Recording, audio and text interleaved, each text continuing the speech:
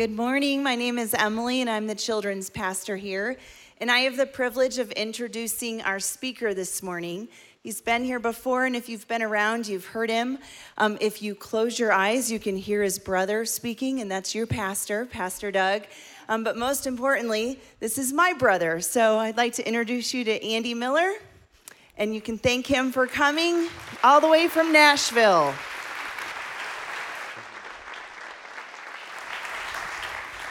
It is always an honor for me to be able to be here.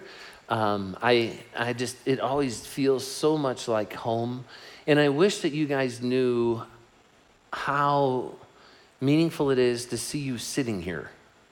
When your brother and sister-in-law and then your sister who's doing children's day, and many of you maybe were a part of the beginning process of this, got together and said, hey, we're just gonna plant a church in Castle Rock and see what will happen. And this is a miracle, isn't it? I mean, be excited. God's using you guys in incredible ways, and it just is such a blessing to come back week after week. And, you know, as time allows or whatever for me to be here, to be able to be here, we were able to participate in worship a few weeks ago before we left and went on a trip. And, man, I love your staff. I love my brother. I love my sister. I love Gary like a brother. I grew up with him. He was in my wedding. You guys have an incredible staff. And man, this is the third time I've heard this worship set. They are incredible. Can we give them a hand?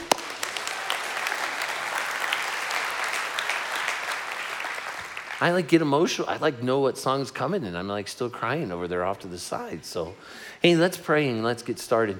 Dear Heavenly Father, I thank you for today. And Father, I thank you for the book of 1 John. Your scripture is living and alive. And we have it in our grasp, on our phones, all over the place, accessible to us so that we can experience transformation. And Father, today, even as I was praying this morning and just walking, Lord, I pray that there would be a fresh wind of your Spirit that would fall in this room.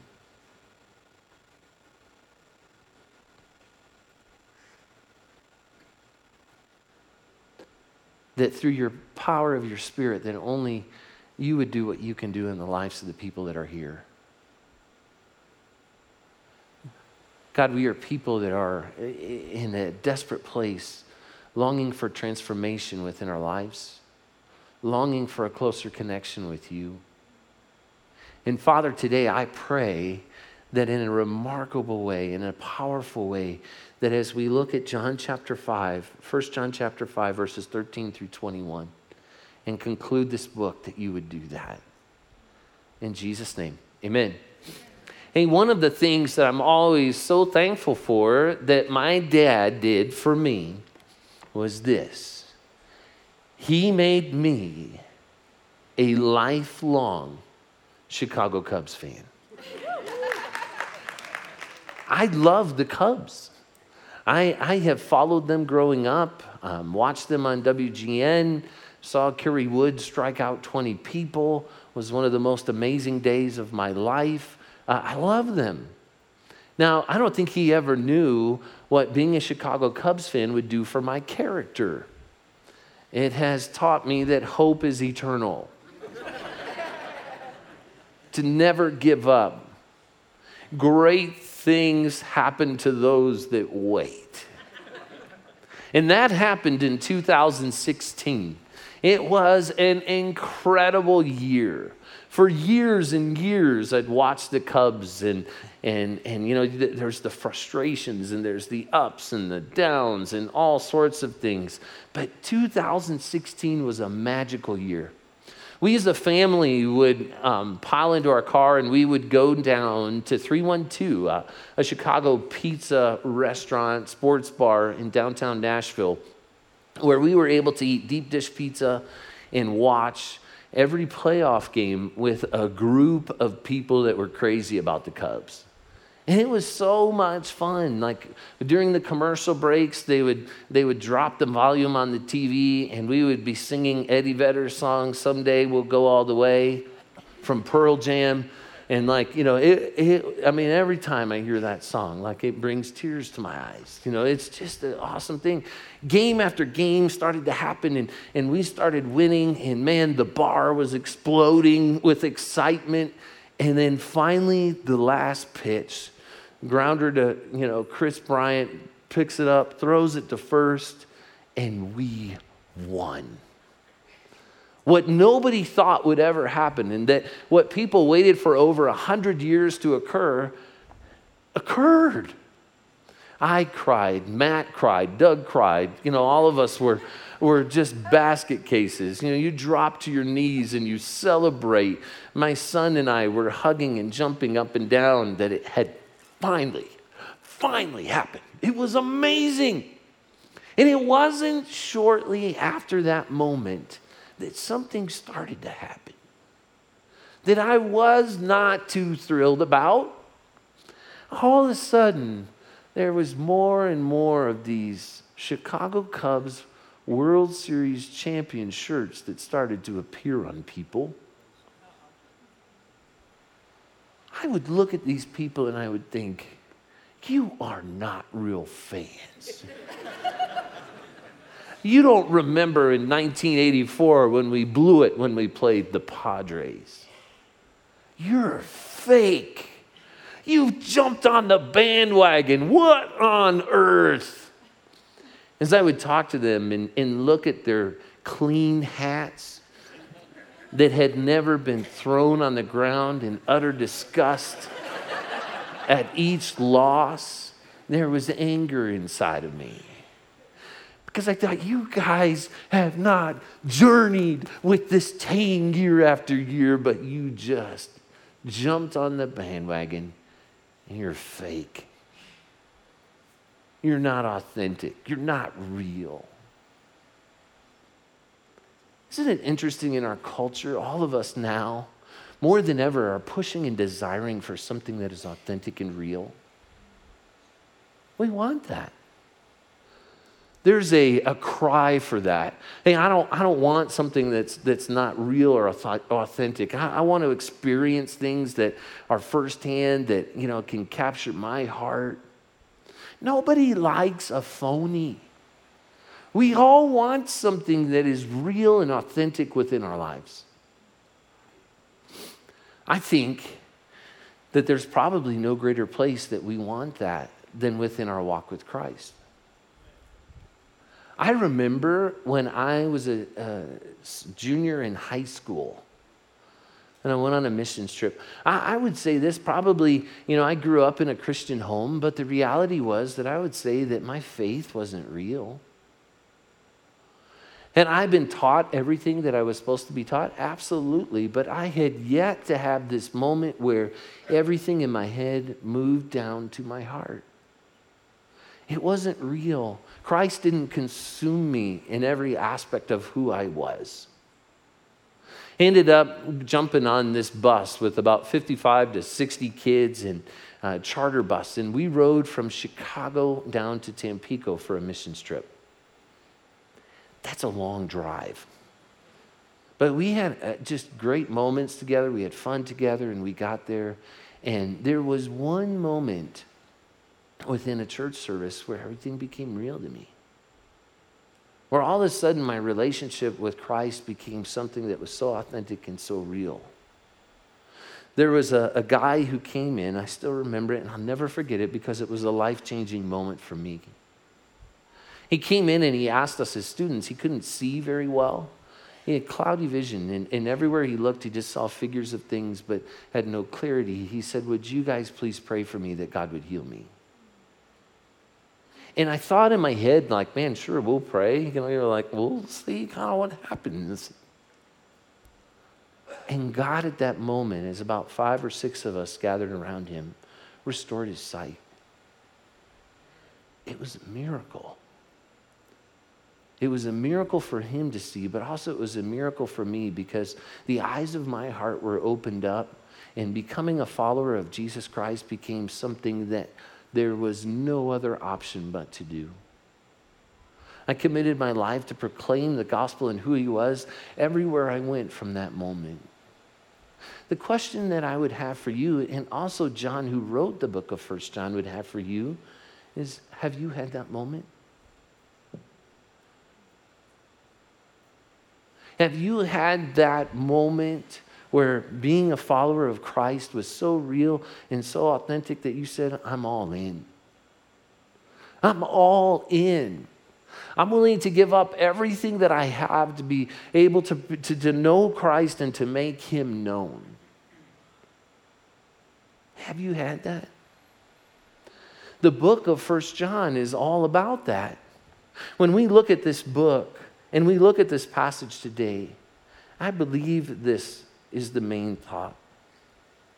Knowing Jesus brings transformation.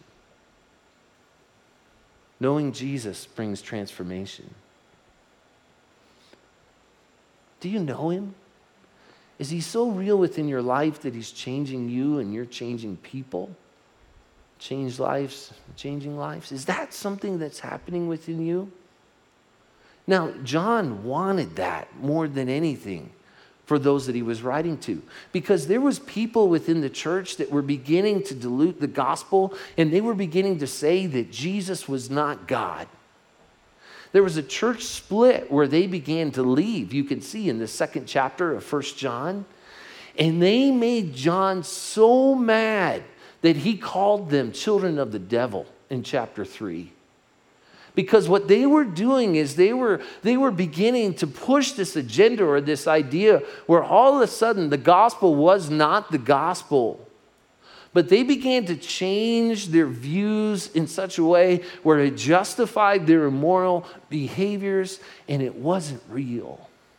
So as he was writing this book that you guys have been going through all summer, his push was this. He wanted believers to know and understand what it meant to have a real, authentic relationship with Christ, where you could really know Jesus and experience transformation.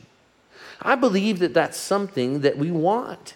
And as we look at 1 John chapter 5, verses 13 through 21, there's some simple things that we can put in place within our lives so that we can know Christ and experience transformation.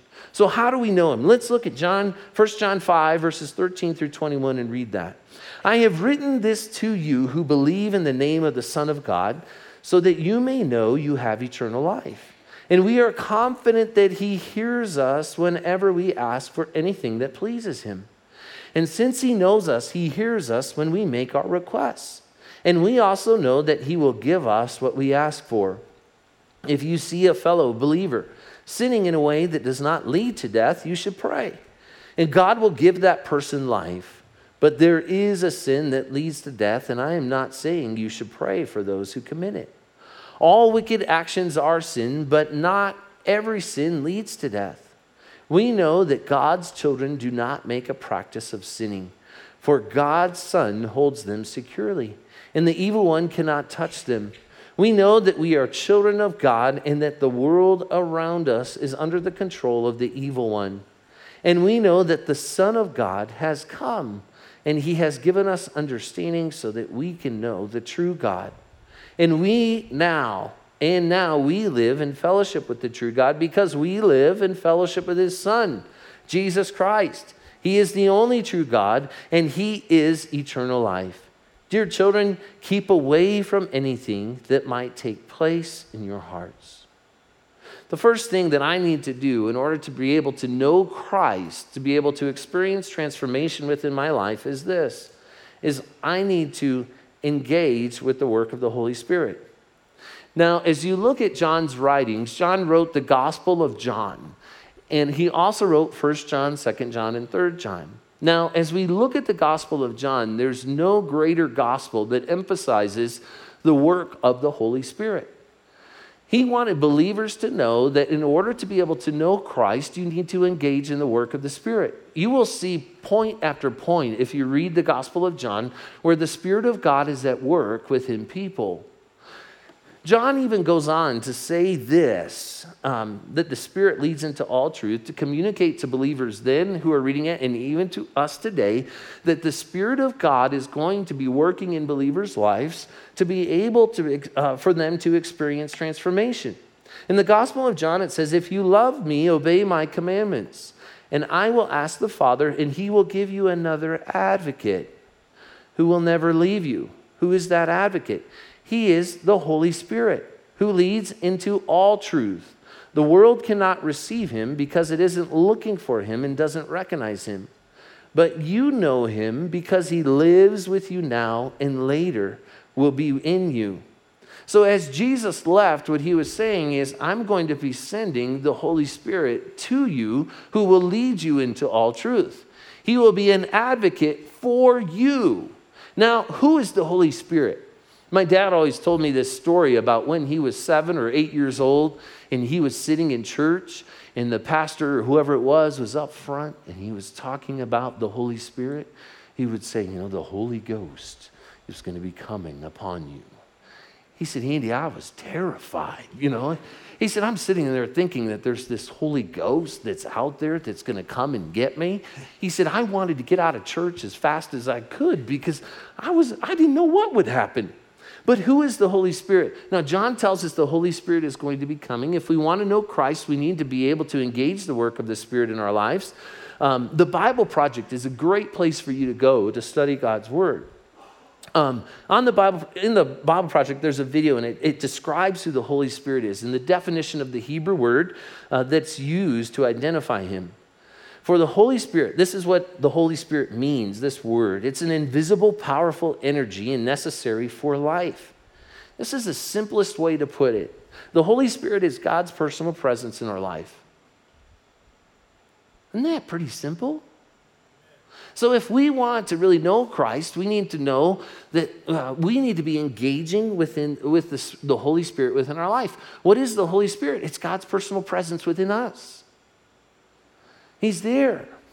Now, the Holy Spirit, if you want to know how powerful the Holy Spirit is, and when you accept Christ, the Spirit of God is in you, he's transforming you, open up your Bibles to Genesis chapter 1 and begin to read. It should excite you when you see this. But, before the world was created and everything that was here, in the first couple of verses there, it talks about how there was utter darkness, but the Spirit of God was there to empower creation. Isn't that amazing? That when you think about knowing Christ, that the Spirit of God, which is what? It's God's living presence that lives in us, is in us to be able to help push us to a place where we can know Christ. He's all powerful. He created all things. And we as believers have the Spirit of God living in us. That should make all of us excited. That the Spirit is there to be able to move and to change us. Holy Spirit, as you look throughout Scripture, what does he do? The Holy Spirit empowers people to discover and proclaim Christ. You think about the Apostle Paul, who wrote most of the New Testament. He had an encounter with God on the road to Damascus. But what happened? Ananias was prompted by the Spirit to come and share the gospel with Paul, which got him to a place where he accepted him. The Holy Spirit moved in Paul for him to be able to experience what he did, moved in another believer to come and share Christ with him, so that all of a sudden, Paul would surrender his heart to Christ and be the hands and feet of Christ and have an impact that even lasts today. How did that happen? That happened through the power of the Spirit at work. That same power in Genesis chapter 1 that created all things is creating transformation in believers and empowering them to proclaim the gospel of Jesus Christ and also to experience changes within them. Now, if we're really to know Christ and experience transformation, in 1 John, John, as he did in the Gospel of John, talks to us about what the Holy Spirit can do for us within our lives. In 1 John chapter 2, verse 27, it says, the Spirit resides in you and teaches you all things. As you're reading on your Plum Creek Bible app or wherever it may be, and you're starting to read and go through Scripture, and all of a sudden, maybe there's a new insight that is dropped into your heart or your mind. That's not by accident. That's the Spirit of God that's leading you and teaching you as you study Scripture and as you look at commentaries and as you're here every Sunday. The Spirit of God is teaching you things about Christ so that you can know him more, so that you can experience transformation. John continues to say in 1 John chapter 3, verses 24, the Spirit helps us keep his commands. Man, when we look at all the commands and the things that God is saying, hey, follow me and do these things, sometimes we may think of those things like, man, there's no way that I could do this. There's no way that I could do that. There's just no chance. We need to know that the same God that created all things in Genesis chapter 1 is working within our lives and our hearts to be able to help us to follow the Lord's commands in all things. So it's not you that has to do all of that. But the all-powerful personal presence of God that we call the Holy Spirit is working in you to be able to help you to accomplish that. You know what I say to that? Whoo! Thank the Lord. I don't have to do all that on my own. But it's God working in us. 1 John chapter 4, verses 12 through 13. I think Gary talked about this. The Spirit empowers us to love people. All of us probably have some people that are hard to love. Be honest. I mean, it's true, right? People in our workplaces, people in our neighborhood. Maybe the one whose dog, they let their dog go and on your lawn all the time and it bothers you. You know, all of those things. The Holy Spirit empowers us to love people that are very difficult to love. As we engage in the work of the Spirit within our lives, great things can happen. We will know Christ better and to be able to experience transformation. Secondly, I view Jesus as God. If I really want to know Jesus, I need to view him as God. You know, we always, as people, view people in some sort of a way. We try to categorize people and identify them. You know, you could think back to high school. For some of us, that's longer than for others. But like there was always, like you would look at people and you tried to view them in a certain way and drop them into a certain group. You know, like there was the jocks. They would wear like those, like Letterman jackets kind of things. Like some of you, maybe not. I mean, is something like that? Maybe I'm dating myself. You're like, gosh, you are old. That's so over. Like there was also like the National Honor Society when I was going to high school. They'd wear like these blue like sweaters with these stamps that said I'm smarter than all of you. You know, like national, like you view them, you see them and you have this view like, boy, they're geniuses. We also had the groupings of people that were like the dudes that would go off the property because they wanted to smoke, you know, and so they would smoke like really fast before the bell would ring so that like they could get into, I didn't even know what they were called. You know, you also had like the theater people. We always are trying to view people in certain ways. Now, in order for us to be able to know God, to experience transformation, John defines for us what our view of God should be. In 1 John chapter 5, verse 20, this is a powerful declaration of who Jesus is. If you are a follower of Jesus and a true believer, John says, this is what your view of him needs to be. And we know that the Son of God has come and he has given us understanding so that we can know the true God. And now we live in fellowship with the true God because we live in fellowship with the Son, Jesus Christ. Who is Jesus? He is the only true God, and he is eternal life. If we want to know Christ, our view of who Jesus needs to be shifted and changed, if it's not there yet, that he truly is God. We no longer are living in a Christian culture, but we are now living in a post-Christian culture.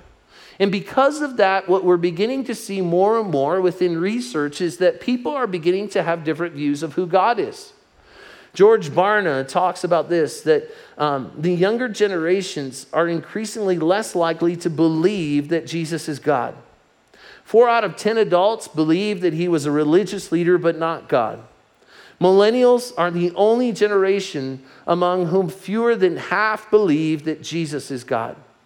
People are conflicted now because of the shifting view of God on whether good deeds or a commitment to Jesus will get them to heaven. If you really want to know who God is, your view of him needs to be, of Jesus, your view of him needs to be that he's God. That he came down to this earth to save us. Because as our view of Christ is correct, what happens is it makes this love letter that has been given to us something that we should follow. If you simply believe that Jesus was a prophet or a man that walked the earth and helped people but was not truly God, you will never know him and you will never experience transformation. As you read Matthew, Mark, Luke, and John, and you see the stories of Jesus and how he transformed lives and what he did for you on the cross, that needs to move you to the place where you know that the God that created you sent his son down to earth to die for you so that you could have forgiveness of sins. Not only do we need to engage in the work of the Spirit, but we also need to make sure that our view of who Jesus is correct. Now, I would challenge you, as you enter into conversations with people, ask them, who do you think Jesus was? In your workplaces, in your neighborhoods, and wherever. Because the view is shifting. And for you to experience transformation with your life, it needs to be this: Jesus is God. He is my Savior, and I'm going to follow him with everything that I have. Lastly, as we look at this passage, not only do we need to engage in the work of the Spirit to know Christ and also have our view of Jesus be correct, that he is God, but we need to pursue the heart of Jesus. How do we do that? I was on a missions trip to Italy. Isn't that hard? I ate pizza, helped with kids, sharing the gospel. I saw some beautiful things. I was suffering for Jesus in Italy. There was one guy in the band, he told me, he's like, that's a real veteran move. Hey, I'll take the missions team to Italy. He's like, that's what you did. That was smart. I couldn't agree more. It was an awesome trip, but we were there, we were working, great pastor there. It's a lost country that needs Jesus. But one of my favorite moments when it talks about what does it mean to really pursue the heart of Jesus or the heart of anyone was when at the end of each day we would sit on the beach and we would begin to talk to each other. Now, so many times when you go to church, you meet people, you connect people, maybe in a small group or wherever you can connect in a deeper way, but when you get away with people and they begin to share their hearts with you, all of a sudden you really begin to get to know them in a deeper way, in a special way. As they share their hearts and you share your hearts, there's all of a sudden, you're together. You're in community. It's a beautiful thing. When we think about God, we need to know and understand that as we pursue his heart, the way we do it is the same way that we would with anybody who's sitting in this room. That we connect with him and that we talk with him in prayer. We serve a God that wants to have a relationship with us. Isn't that amazing? But so many times we overlook that. There's ways for you to pursue the heart of God that happen here on a weekly basis. There's the prayer call that happens. When does that happen? Thursdays at 6:15 in the morning. If you're somebody that says, I really want to know God to be able to experience transformation, get engaged in a weekly prayer routine. Begin to pray and share your heart with him. Spend time with him. Paul Tripp says this: God is unwilling to be your means to what you call the good life. Your relationship with him must be your definition of the good life. When we're thinking about prayer, I think sometimes we have a misunderstanding of what it is. We think it's just where we request things to God, which is a big part of it. God wants to hear our needs, but also he wants us to share our hearts with him so he can share his heart with us, so that what we pray all of a sudden becomes the will of God. Tim Keller, talking about prayer, says prayer is the only entryway into genuine self-knowledge. It is also the main way we experience deep change, the reordering of our loves. Prayer is how God gives us so many of the unimaginable things he has for us. Indeed, prayer makes it safe for God to give us many of the things we most desire. It is the way we know God, the way we finally treat God as God. Prayer is simply what? It's the key to everything we need to do, everything we need to do and be in life. We must learn to pray. We have to pray. If we're really to know God, we need to engage in the work of the Spirit. We need to make sure our view of Christ is right, but we need to pursue his heart. Look in John chapter 5, what he says to us. A true believer is pursuing Christ in prayer. He talks about this. We're pursuing the heart of Jesus. In 1 John chapter 5, verses 13 through 15, it says, I have written this to you who believe in the name of the Son of God, so that you may know you have eternal life. And we are confident, that's big, we are confident that he hears us whenever we ask for anything that pleases him. And since we know he hears us when we make our requests, we also know that he will give us what we ask for.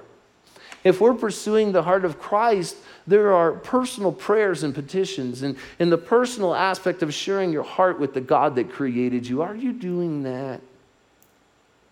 If you want to know Christ and experience transformation and have something that is real when it comes to your faith, you need to be sharing your heart with Christ on a personal basis. He wants to hear your ups and downs and your fears and when you're joyful.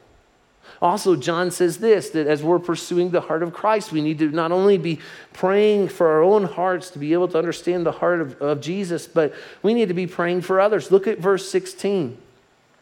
If you see a fellow believer sinning in a way that does not lead to death, you should pray, and God will give that person life. If we're pursuing the heart of Christ, we want everyone to be living in the fullness of Jesus Christ. And so as we see people that are engaging in sin and seeing their lives destroyed because of it, we need to fall to our knees and begin to pray and say, God, save them. Because why do we do that? Because everything is so real and it's so authentic. And we know that there is no greater place to live than knowing Christ to be able to experience transformation, because we're not living for the here and now, but we are living for eternity. And we care for a friend who's struggling.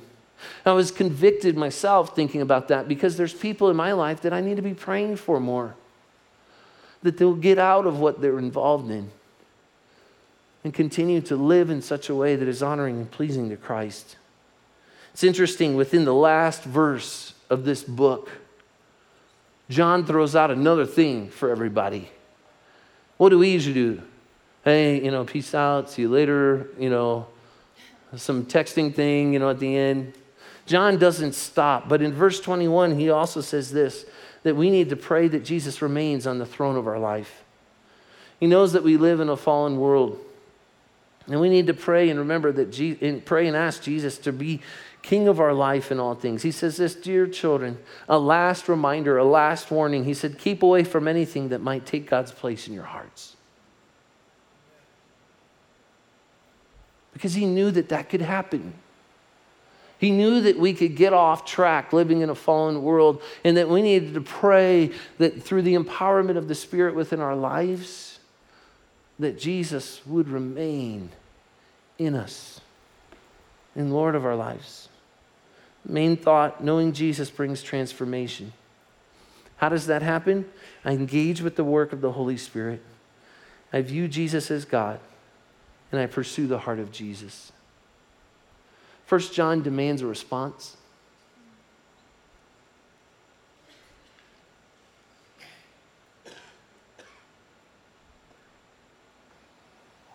I think God wants to know. Do you want the real thing? Are you all in?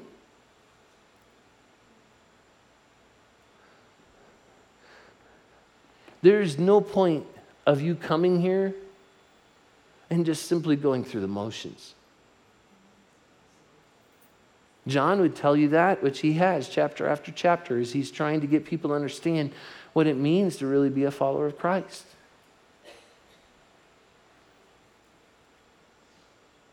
Because when we really know Christ, transformation occurs within our lives, and it's a beautiful thing. As we close this morning, I'm going to ask everybody to stand up. And by standing up, this is my prayer for you. that as you get up out of that chair and you stand up, you are declaring to the King of Kings, I want to know you, and I want to experience transformation in my life. There's no greater place for you to invest than in eternity, than in your walk with Christ. And if you are at a place right now where you say, you know what? Jesus isn't on the throne of my life, and the Holy Spirit is speaking to you. So I've been praying even this morning. I'm just praying the breath of the Holy Spirit will fall on your lives and your hearts, and you could get back on track. Because this city has yet to see what this church can do for the kingdom of God. I believe that with all of my heart. And you know what this is every single week? This is like halftime. The game is when you're out there and you're connecting with people and proclaiming the name of Jesus Christ. This moment is a moment to energize you, get you going, and to go back out of those doors and know Christ, experience transformation, and make him known. I want to pray for you. My prayer is this, that with all of your heart and with all of your mind, that you would say, God, I'm all in. I'm going to engage with the work of your Spirit in my life. I want to be your hands and feet in the lives of people. There's nothing greater. That you're going to say, I view Jesus as the Son of God, and I'm committed to following every commandment that he has given me, because I want to spend eternity with him. And lastly, start pursuing the heart of Christ like never before. It's there. Don't be fake. Don't lack authenticity. Nobody wants it. Let's pray. God, as this wonderful, wonderful church is standing here today to proclaim to you that they are committed to knowing you by engaging with the work of your Spirit in their life, by declaring that you are God, and also by pursuing you with their hearts, pursuing your hearts with everything that they have. Lord, I pray through the power of your Spirit that you would work in this place. Lord, that these wonderful, wonderful people here would be renewed, jump back on mission, do great things for you. Because, Lord, I know that this valley has yet to see what this church can do for you. This church is the people who are sitting in here. God, I pray that their relationship with you would be so real, that as people see the transformation that's happening within their lives, that they could do nothing but stand back and say that you are wonderful and amazing. In Jesus' name, amen.